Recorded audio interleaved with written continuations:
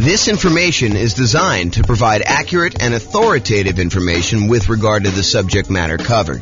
It is offered with the understanding that the presenters are not engaged in rendering legal, accounting, or other professional services. If legal advice or other expert advice is required, the services of a competent professional should be sought. Welcome to the Garden Grove Real Estate Investing and Real Estate Financial Planning Podcast. Learn all about investing in real estate in Garden Grove, California, with a combination of real estate financial planning and modeling with numbers specific to Garden Grove. Plus, syndicated, more generalized recordings of live and pre-recorded real estate investing classes, not all of them specific to Garden Grove. Be sure to stay tuned after the podcast for a message from our sponsors. Well, good morning and welcome, everyone. I am your host, James Orr, and today we're doing sort of the final class in a series of classes that we've done on financing options. Today is sort of the catch-all for all of the additional financing stuff that we haven't covered so far to date. So I'm going to jump right into it because we've got quite a bit to cover, and I want to make sure that we have time in case we have questions at the end. So historically, this is a chart from the 2022 National Association of Realtors profile of home buyers and home sellers. And this chart shows you what percentage of all the buyers used what type of loan. So of all the buyers, 62% of the buyers that purchased the property in 2022 from their survey used conventional financing. And we've done an entire class on conventional financing. In fact, we've done several classes on conventional financing. So if you have questions about that, that's not what we're covering today. This is the class on all the other types of loans. But 62% of them used conventional financing. 17% of all the buyers used FHA financing. And we've done a separate class on FHA financing. The 3.5% down option for being able to buy properties, single-family homes, duplexes, triplexes, fourplexes, that's FHA. The VA loan, which is a nothing down loan program, which also allows you to buy single-family homes, duplexes, triplexes, and fourplexes, that is the VA loan, and we've covered an entire class on VA loans. 5% of the buyers didn't know the type of loan that they got, which honestly is not that surprising. I was surprised that the larger percentage knew what type of loan they got. And then 5% got other. And so we are in that other area. The other area is all the other financing types that have not been covered, and we've covered some of those already. So here are the primary financing options, ones that we've covered before. The conventional financing, which there's the non-owner-occupant versions, putting 15%, getting PMI, or putting 20% or 25% down and buying a property that you do not need to move into. But then there's a whole set of conventional financing for house hackers and nomads that are buying properties as investors, really, but they're moving into the property as an owner-occupant, living there for a period of time, and then they're either renting out part of it, like to roommates, or they're buying a duplex, triplex, or fourplex, and they're renting out, a property that they're living in one of the units and renting out the other ones, like multifamily property, or I think I lost my train of thought there, or they're doing the low down strategies for the conventional financing, 3% down or 5% down. Okay, so that's conventional. The FHA, we talked about that. That's 3.5% down. VA, we talked about that. USDA is a rural property. It's a nothing down loan program for single family homes, and you use that to buy rural properties in different parts of the country. It's not going to be in a major city. You may need to drive in order to qualify for that. And then we had an entirely separate class on portfolio financing, which is the financing you typically use when you are either buying in some type of LLC, you're buying with partners and forming an LLC, you're buying with some type of self-directed retirement account, or you are buying and you've already got 10 conventional loans, so that you're buying your portfolio loan after you've gotten your loan spots filled up. So we've covered an entire class on that. We're not going to cover today. So those are the primary financing options. This shows you an entire visual showing you all the financing options and then all of the additional financing options that were not the primary ones that we covered. And in order to zoom in and make it a little easier, I broke it up into 2 steps. We've already talked about these. So today we're going to talk about some of these other ones. I'm not going to recover in as much detail as I did the ones where we have entirely separate classes. So the intention of this class about all the other financing options is to cover the more unusual ones that we have not yet covered. And they're so unusual that there's not going to be a ton of detail for you to go into because they're really, really unusual. You'll see what I mean here in a second. So creative financing, we've done an entire series of classes on that. That's all the owner financing stuff, wrap financing, buying properties subject to the existing mortgage, doing any type of loan assumption on really low interest rate mortgages there, lease option, lease purchase, the whole rent to own family, any agreement for deed, bond for deed, contract for deed, anything like that. That's all part of the creative financing family. And we've covered that in a separate class. I will very briefly run through those, but honestly, go watch the full, I don't know if it's I think it's a 2-hour class we did on just creative financing by itself, if you were interested in that. Then we've got private money, which we covered when we did the private money and hard money class. The difference in my mind between private money and hard money is private money is someone who is not usually in the business of making a real estate loan. Someone like grandma or grandpa or Uncle Larry or Uncle Bob, the people that they know you, they like you, they trust you. They may have some money invested in something else like CDs, and they're looking to get a good return on their money. And you are a real estate investor and you're looking to borrow money in order to go buy a property, but they are not typically in the business of loaning money on real estate loans. That's private money in my mind. Hard money is someone who is in the business of loaning money, and they're going to make you a loan in order to buy real estate, something like a hard money lender who is advertising and seeking out investments like this. So we talked about that in detail. I even shared with you my private money presentation of like how to go raise private money if you're going to go do that. And hard money, you don't need to go raise private. You don't need to raise hard money. They are already doing that. That is their job, is that they are providing these hard money loans. And we've covered those in a separate class. So I'm not going to deal with a ton of detail on that today either.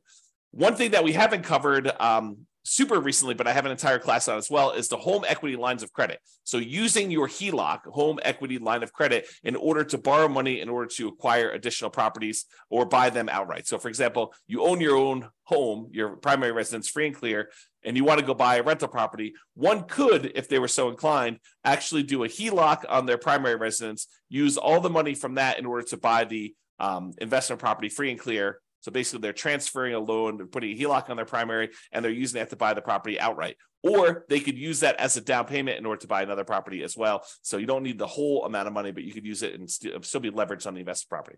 So we'll talk about HELOCs a little bit, although I do have a separate class on that as well. I do not have a separate class on life insurance, so we'll talk about that today. I do not have a separate class on buying properties cash, although I take that back, because yesterday I did a class on how much faster it was, in some cases, for you to actually pay cash for property. And I know that blows people's minds because it blew my mind yesterday when we went over the class. But basically, we showed that in some markets, it actually is faster for you to take all the extra time, that significant amount of extra time, in order to buy a property all cash instead of buying properties with 5% down as a nomad and doing that strategy. So that was super interesting, I think, to see how significant that was in certain markets. So I do have a separate class on self-directed retirement accounts, but we'll cover that briefly today. And then I've like other classes we've done in the past on partnerships and how to structure them and all that stuff, not specifically on the financing part, although I probably will do a standalone one on that in the future too. But that is what we're planning on covering. So let's jump into some of the stuff, but realize that there is a lot of this that you already have in the terms of a full separate class on these. Okay. All right, so creative financing. Entire separate class on this, but here's the quick overview. Owner financing, it's when a seller owns a property free and clear, they do not have a mortgage on the property, and they act like the bank.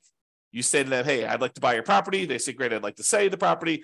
I don't want to go get a traditional bank financing. They're like, that's okay. I'd like to get the income from the property. And you guys come to an agreement where you make them monthly payments, you negotiate the terms of the loan, you negotiate how long the loan will be. You negotiate what you need to qualify. In some cases, they'll ask you for your credit score. In some cases, they won't. Some cases, they'll want to see, proof of income. Some cases, they won't. So it's all negotiated there. The interest rate you negotiate with the seller is all negotiated. There's no set ones for that. It's not determined by a bank or anything like that. You get to negotiate it all. And so the seller will act like the bank, and they will accept monthly payments or yearly payments if you negotiate it that way, or quarterly payments, whatever you want to negotiate. And the seller will act like the bank to finance that property for you. That's owner financing. What if the seller has a loan on the property still? Well, you might be able to structure it as wrap financing then, where the seller is going to accept the payment for you, but they are going to pay part of the payment you give them on their underlying loan. They're going to wrap the financing that they have currently on the property, and they're going to give you a new loan around that. So let's say you're buying a $400,000 property, but they owe $200,000 on it with a loan that they already own. So you're going to take that $200,000 loan, you're going to leave it in place. The seller is going to collect payments on you making a payment for the full $400,000 purchase price minus whatever you decide to put up for down payment, whatever you negotiate. And then they are going to take part of the payment that you give to them, and they're going to pay that underlying $200,000 loan. That's wrap financing. Loan assumption is when you're going to formally go to the bank and you are going to formally assume, you're going to apply and take over full responsibility for a loan that the seller already has. So, for example, the seller, a couple of years ago got a really, really good FHA loan, and you come in and you want to buy that property from them. You can formally go to the lender that has that loan and tell them you would like to formally assume the FHA loan, and they will have you fill out some paperwork. They may have you pay a fee, and then you take over their FHA loan with their old interest rate, which is probably attractive compared to what you can get today. The tricky part about doing loan assumptions in today's market is, in a lot of cases, not every single case, but in a lot of cases, the seller has acquired a property where they got their loan a few years ago, and the property values have gone up very rapidly since then. So they may have some equity that you may need to negotiate in some form or pay them in order to be able to formally assume their loan. Okay, so that's the loan assumption. That's part of the creative financing. Then there's the whole rent to own, lease option, lease purchase family, which is you go to a seller. You go to usually to a landlord who's renting the property, although it can be to a seller, and you go to them and you say, look, I realize you're renting this property. I would like to rent it from you, but I would also like to be able to buy it from you. They're like, that sounds good. Why don't we go ahead and do this? We will structure a lease agreement, and I'll give you an option agreement to be able to buy the property. And so now you have a lease agreement in place with also, in addition, an option agreement in order to be able to buy the property for a certain price at a certain date in the future with certain terms. And so basically you structure this. That's a lease with an option. Or you guys can come to an agreement and have the attorney say to you, hey, look, why don't we do this as a lease purchase? We'll have a lease agreement in place, and we'll have a purchase contract that's good for a year or 2 years or whatever it is. And so now you have a lease with a purchase contract, which is a lease purchase. So that's the whole rent to own, lease option, lease purchase family, if you want to structure it that way. Then there's the whole agreement for deed, bond for deed, contract for deed, installment land contract. You could think of this almost like your car financing, where you don't technically own your car until you've made all the payments as agreed. That's this version for house. You have an agreement with the seller that says if you make payments over a certain agreed upon period of time and you pay off the full amount of the property, at the end of it, they will then give you a deed for the property. It's different from owner financing. That owner financing, you have a deed that you get immediately, but then there's usually either a mortgage or deed of trust that says if you don't pay, then the deed can be pulled back. You can have a foreclosure and the deed can be pulled back to the seller. So with an agreement for deed, the seller holds the deed until the very end. So some type of either installment land contract, agreement for deed, bond for deed, contract for deed. And then the last one is subject to. So the seller has a loan on the property and they agree to deed you ownership of the property, and you agree to start making payments on their underlying loan. That's subject to. Okay, so that's the whole creative financing family. Go watch the 2-hour version of that class for a lot more detail on that. But that is one of the other financing options that we have not talked about. Well, I guess we've talked about it in a separate class. All right, let's now talk about some private financing. And again, we have an entirely separate class on private financing and owner financing where I give you some of my private financing. I think I give you my private financing report that I would use when I'm sitting down talking to somebody who is maybe interested in loaning money. You can look through that. Do not copy mine, please. Go ahead and use it to get some ideas and then make your own. All right, so private financing. We don't usually use private financing for nomads or house hackers. This is usually, like investment properties that you're not moving into, although you could, I guess, in some really rare cases, get grandma to loan you money in order to do a nomad property, but it's highly unusual. Most cases, we're actually using some type of conventional long-term financing on those. So private financing, as I mentioned before, this is friends and family. It is not someone who's in the business of making loans. So to go to somebody and say, do you know somebody who's doing private financing? That's not how you do this. What you're really asking them is, do you know someone who's a hard money lender? If you want to do private financing, you got to go talk to them individually. at Thanksgiving dinner, you tell grandma what you're doing. She's like, I got this money sitting in the CD. Why don't we do something together? You can say, that sounds like a great idea, grandma. Let's work together. And you can loan me the money. That's private financing. Or you're at work and you're telling your buddy at work, hey, I'm doing these fix and flips and, I'm borrowing money from this guy and he's charging me 15%. And the guy's like, hey, 15%, that sounds really good. I said, yeah. He's like, hey, I'd be willing to do it for 12% or 10% or 8% or 7%. And so you end up talking to your buddy at work and your buddy at work's got some money that they want to get a return on. And you guys work together to structure that, usually with the help of an attorney structuring the paperwork for the first time or two. Okay. So private financing, more flexible than banks and can be much faster to close. The relationship is really important. It's actually critical in this case. It still requires a good financial statement because grandma's going to want to know that you're solvent, right? She's probably not going to take a risk if, you're not paying your other bills. She may, but probably not. And then it's typically, the range that you're able to negotiate is completely up to you and what you and grandma or someone else decide. But I would say it's typically in the 4 to 8% range right now.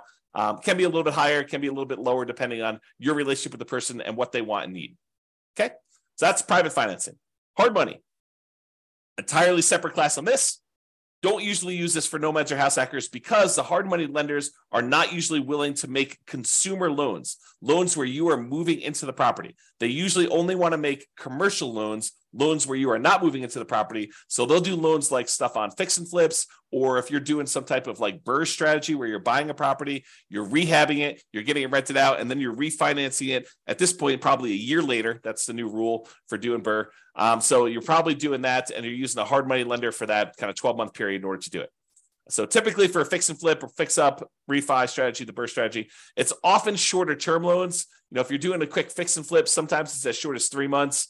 Most of the time, it's going to be a little longer than that because it'll take you some time to do the fix and flip and then also to market the property and get it closed. So oftentimes it's probably more in the 6 to 9.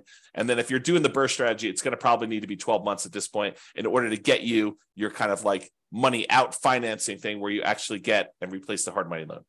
The property is going to be really important to the lender. Does it support the loan? Are you able to buy it at a big enough discount where it supports this type of loan? Most of the time, a lot of these lenders are going to go to like 70% loan to value, loan to after repaired value. And so you're able to buy a property at a big enough discount. A lot of times you'll be able to do this as a nothing down loan program. More often than not, though, I think you're going to find that you're going to need to bring some money to the table, if not for the purchase, then for the fix up part of the process as well. It is possible you could do it as completely nothing down, but it is tricky to do. You can do it, but it's going to expect a lot of hard work and jump into a lot of hoops and trying to find the perfect property, the perfect lender, the perfect situation where you're able to do that. This business of doing fix and flips is a lot easier if you have some of your own money. That's another way of saying that. The borrower will typically be screened thoroughly as well. So a lot of folks think, I'm going to go do fix and flips because I've got bad credit or no credit. And, I want to get started in this real estate investing. And this is a way for me to build up my down payment and then build up my credit while I'm doing that, pay off some old debts I've got, clean up my credit and be able to get a property where now I can go buy long-term buy and hold properties. So they think that going in and doing like fix and flip and doing hard money is the way to go. But oftentimes the hard money lenders, not always, but I would say the overwhelming majority of times, the hard money lender is going to want to look at you as the borrower as well.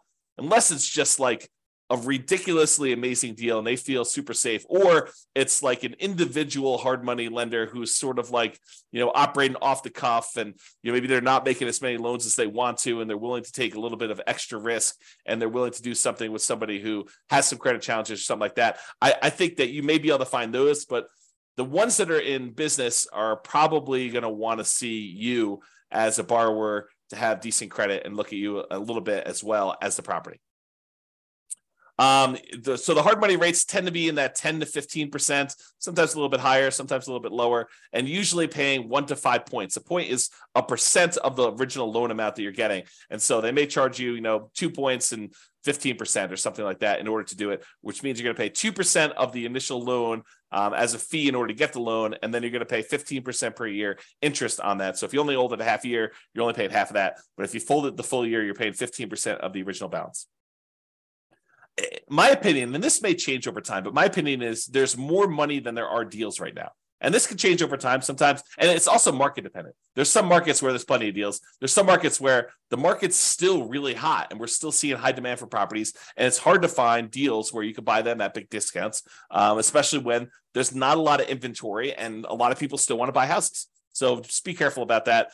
It could change over time too. So realize that just because it is one way now doesn't mean 6 months from now or 2 years from now or 5 years from now or 10 years from now, that doesn't change.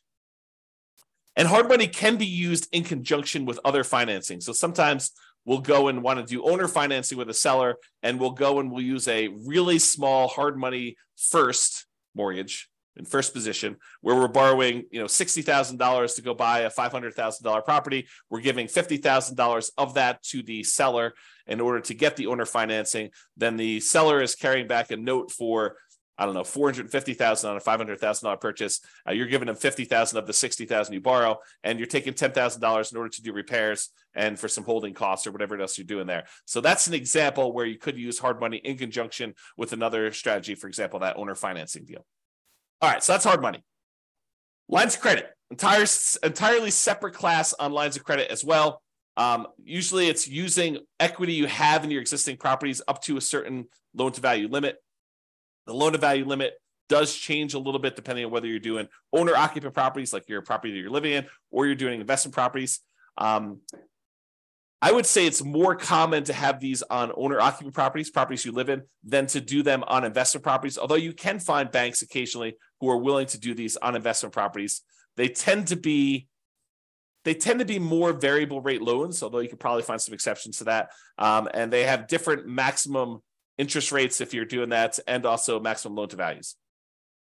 This is the idea behind this is you can tap into equity in another property to finance a new property.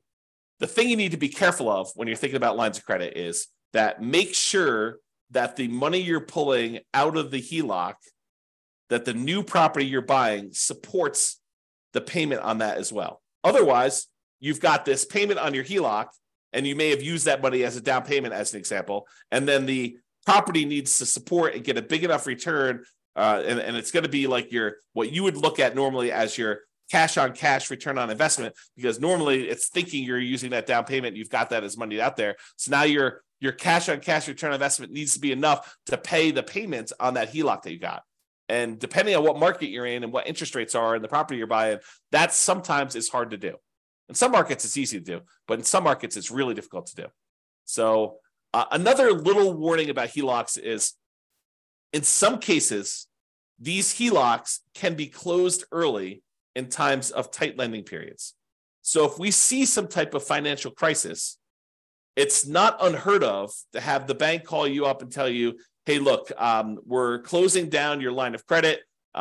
Maybe they're telling you we want to see, depending on what your agreement actually with them says, but maybe they want you to pay off the amount that you owe in a certain period of time. Maybe they'll convert that to a fixed period loan, but they won't let you borrow anymore. So realize that there are times when the lender's appetite for these can change, usually with some type of financial crisis, like 2008, 2009, that sort of stuff, where now the lenders are no longer willing to have these home equity lines of credit out there and available to you in case you want to use them. So if you think this is going to be a strategy you could use universally, that may not be the best plan. If you think, hey, look, my plan is to go buy all these properties and have HELOCs on all of them, and then to use these HELOCs in order to acquire properties, that may work great until they close down all the HELOCs.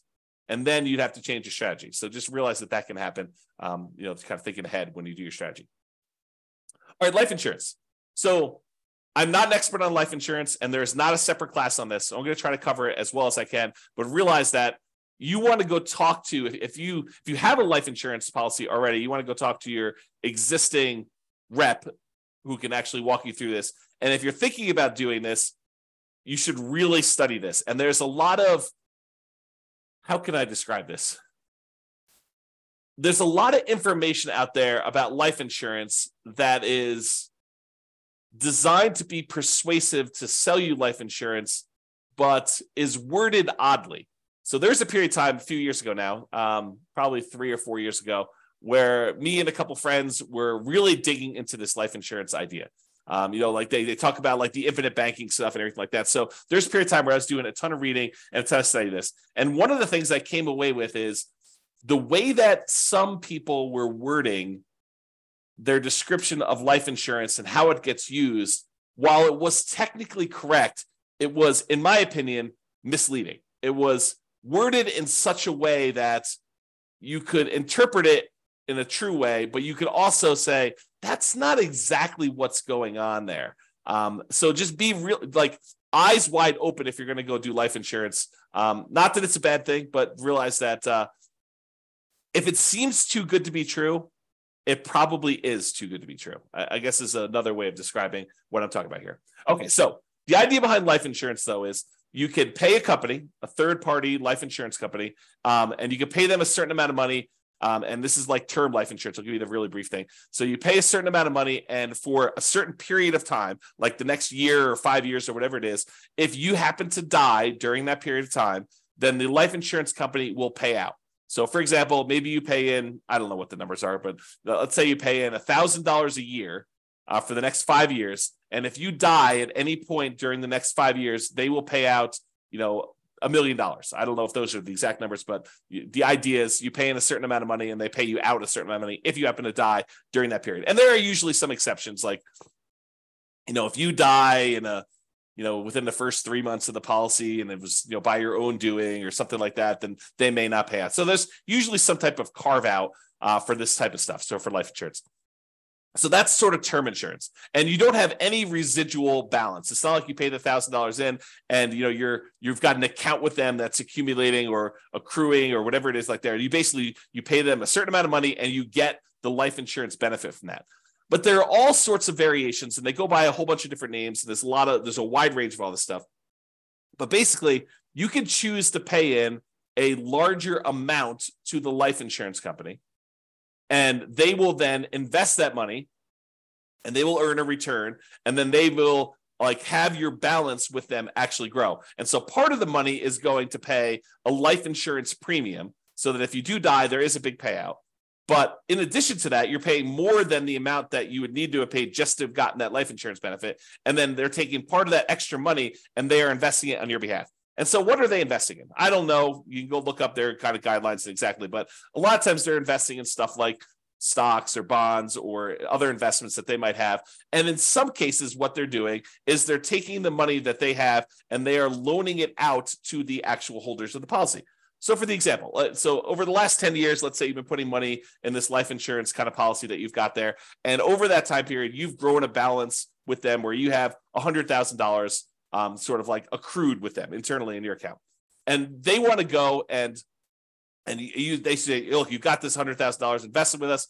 What do you want to do? And you could go to them and say, I would like to borrow against my $100,000 that I have with you. And then they will loan that to you and they will charge interest to that.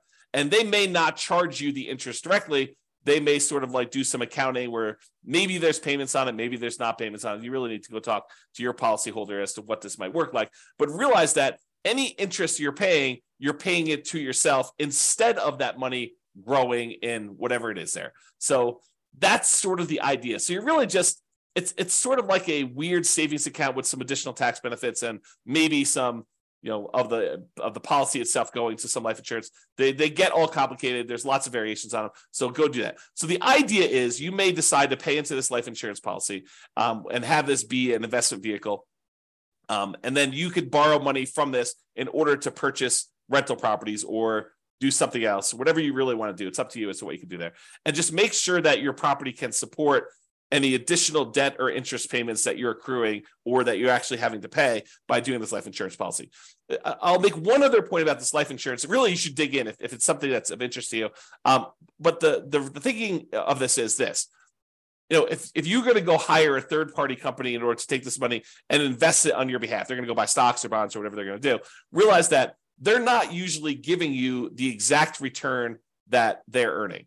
And they may charge you some type of admin fee, or they may say, we will, you'll get 80% of it, or you'll get something. So really, they can structure it lots of different ways, but they're having to profit to run their whole organization from the money that you have invested with them. So it's not like you just take the money and you invest it directly and you get to keep 100%.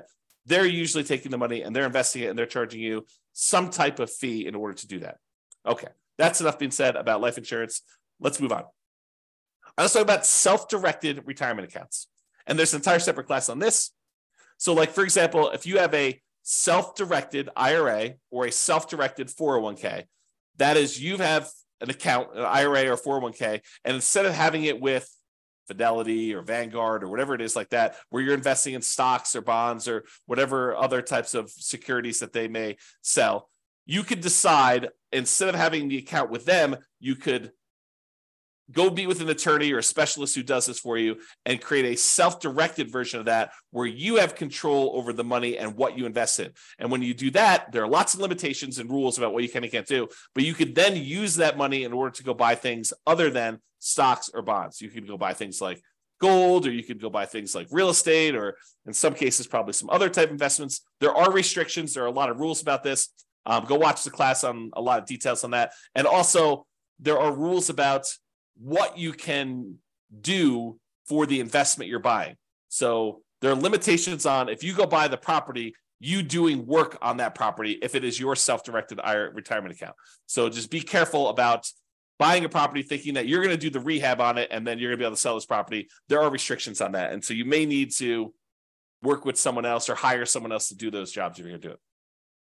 Now, if you go use the self-directed retirement account and you want to use it as a down payment to get a loan in order to do a purchase of property, most lenders are going to insist on doing a non-recourse loan because they can't go after your IRA or your 401k, your self-directed stuff. If you're getting a mortgage with a property owned by a self-directed retirement account. So if you think, I'm going to take this money and I'm going to go get a rental property, you're not going to probably be able to put 20% down. If you're going to get a non-recourse loan, usually as a portfolio loan with a portfolio lender, they're usually going to require at least 35% down as a non-recourse loan. And because they're using some type of, debt service coverage ratio in order to make sure that the property is going to be supporting itself, they may require more than 35% down. And it's been my experience with clients that have used these before is that sometimes you don't find this out until really late in the game, like a week before closing, when you've done a lot of stuff and you don't want to drop out of the contract. Then they tell you,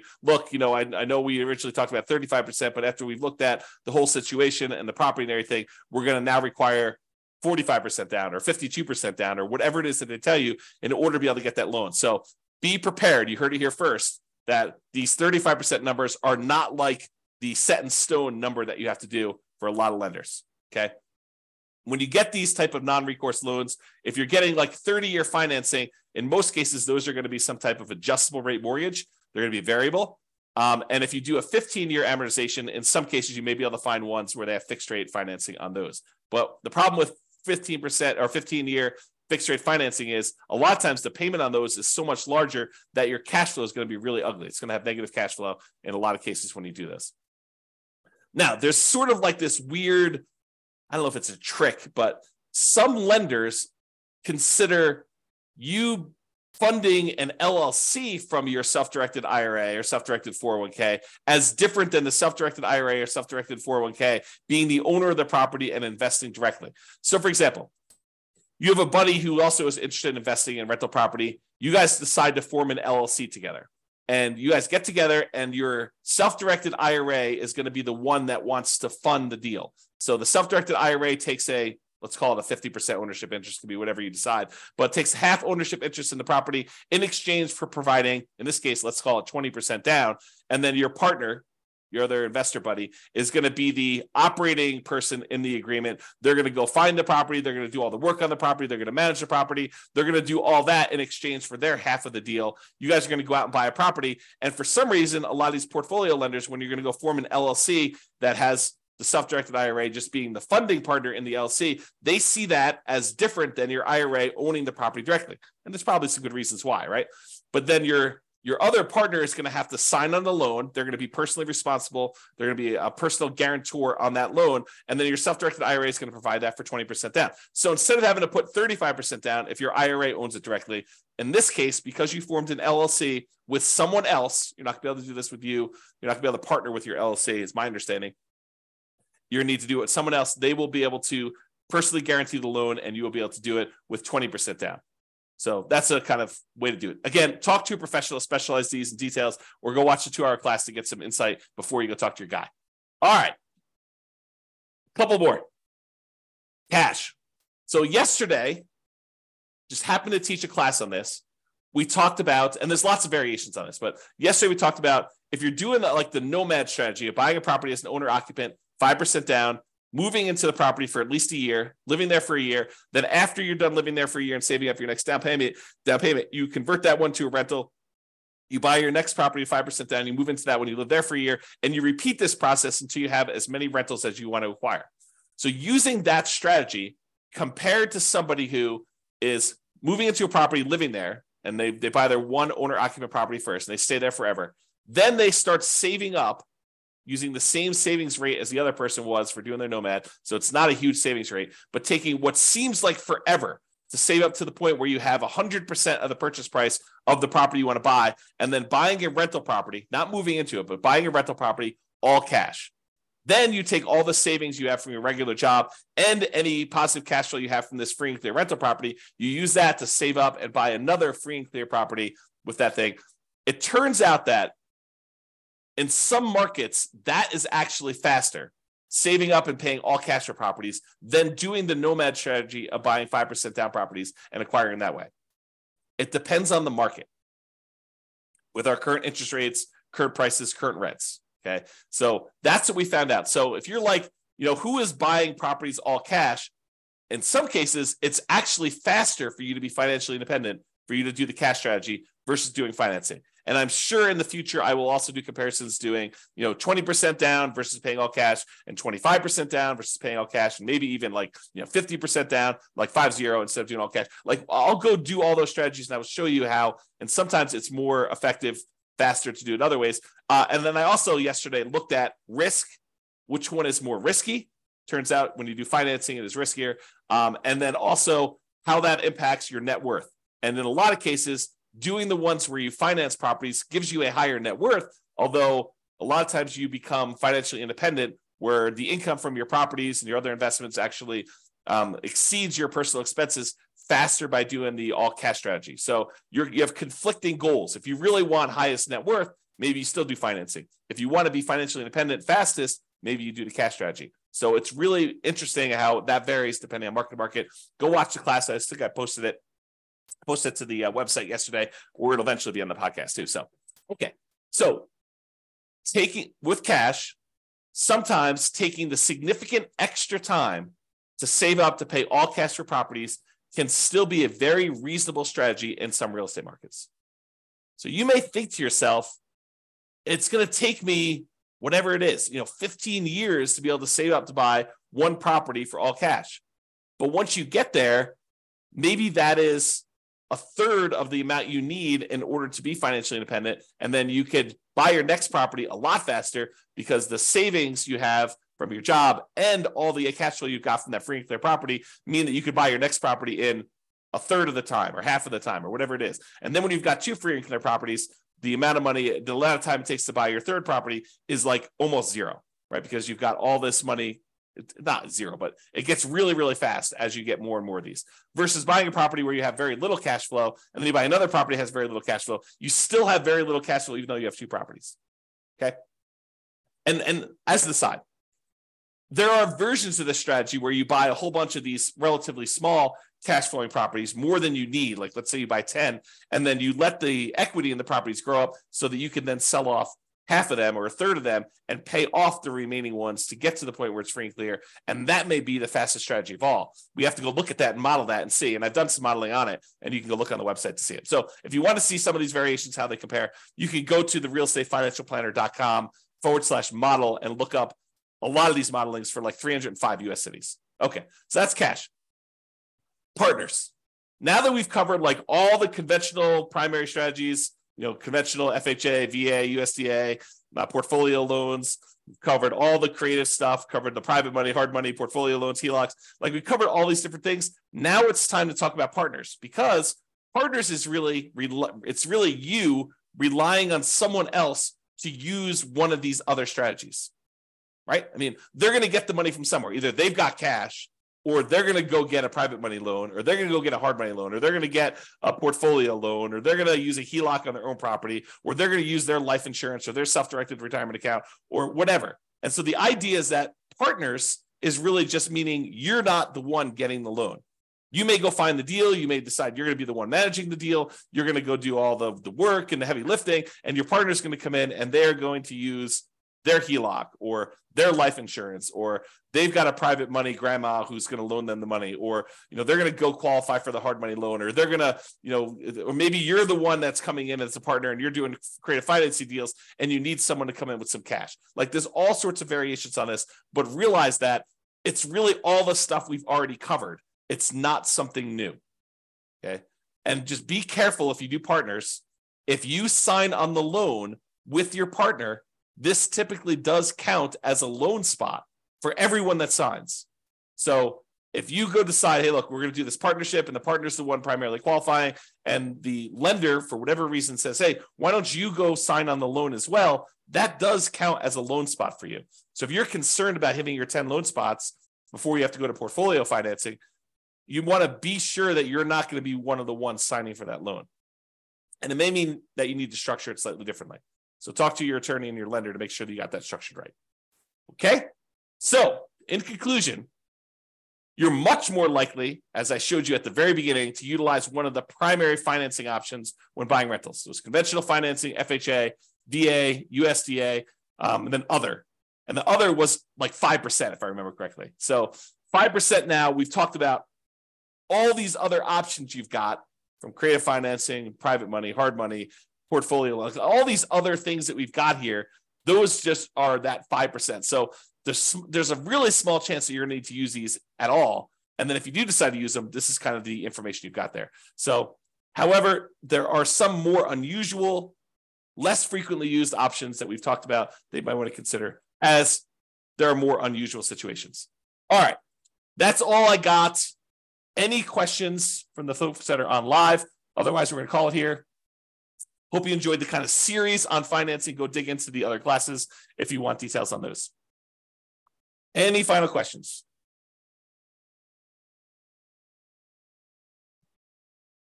All right, that sounds great. I appreciate you guys. Thank you so much. I will talk to you all tomorrow for our next class. Bye-bye for now. With home prices up, mortgage interest rates up, and rents up, but not quite enough to counteract the higher prices and interest rates, cash flow on rental properties in Garden Grove is harder than ever. Book a call with the Real Estate Financial Planner to apply our proprietary 88 strategies to improve cash flow on your rentals. See the show notes for a link to schedule your call and prove your cash flow today. If you're a real estate agent, lender, or professional in Garden Grove that wants to help our real estate investor listeners, consider reaching out to learn about collaboration opportunities with this podcast. We'd love to add more value to our listeners by having you assist our investors buy, sell, and finance their real estate investments. See the show notes to schedule a call to discuss collaboration opportunities.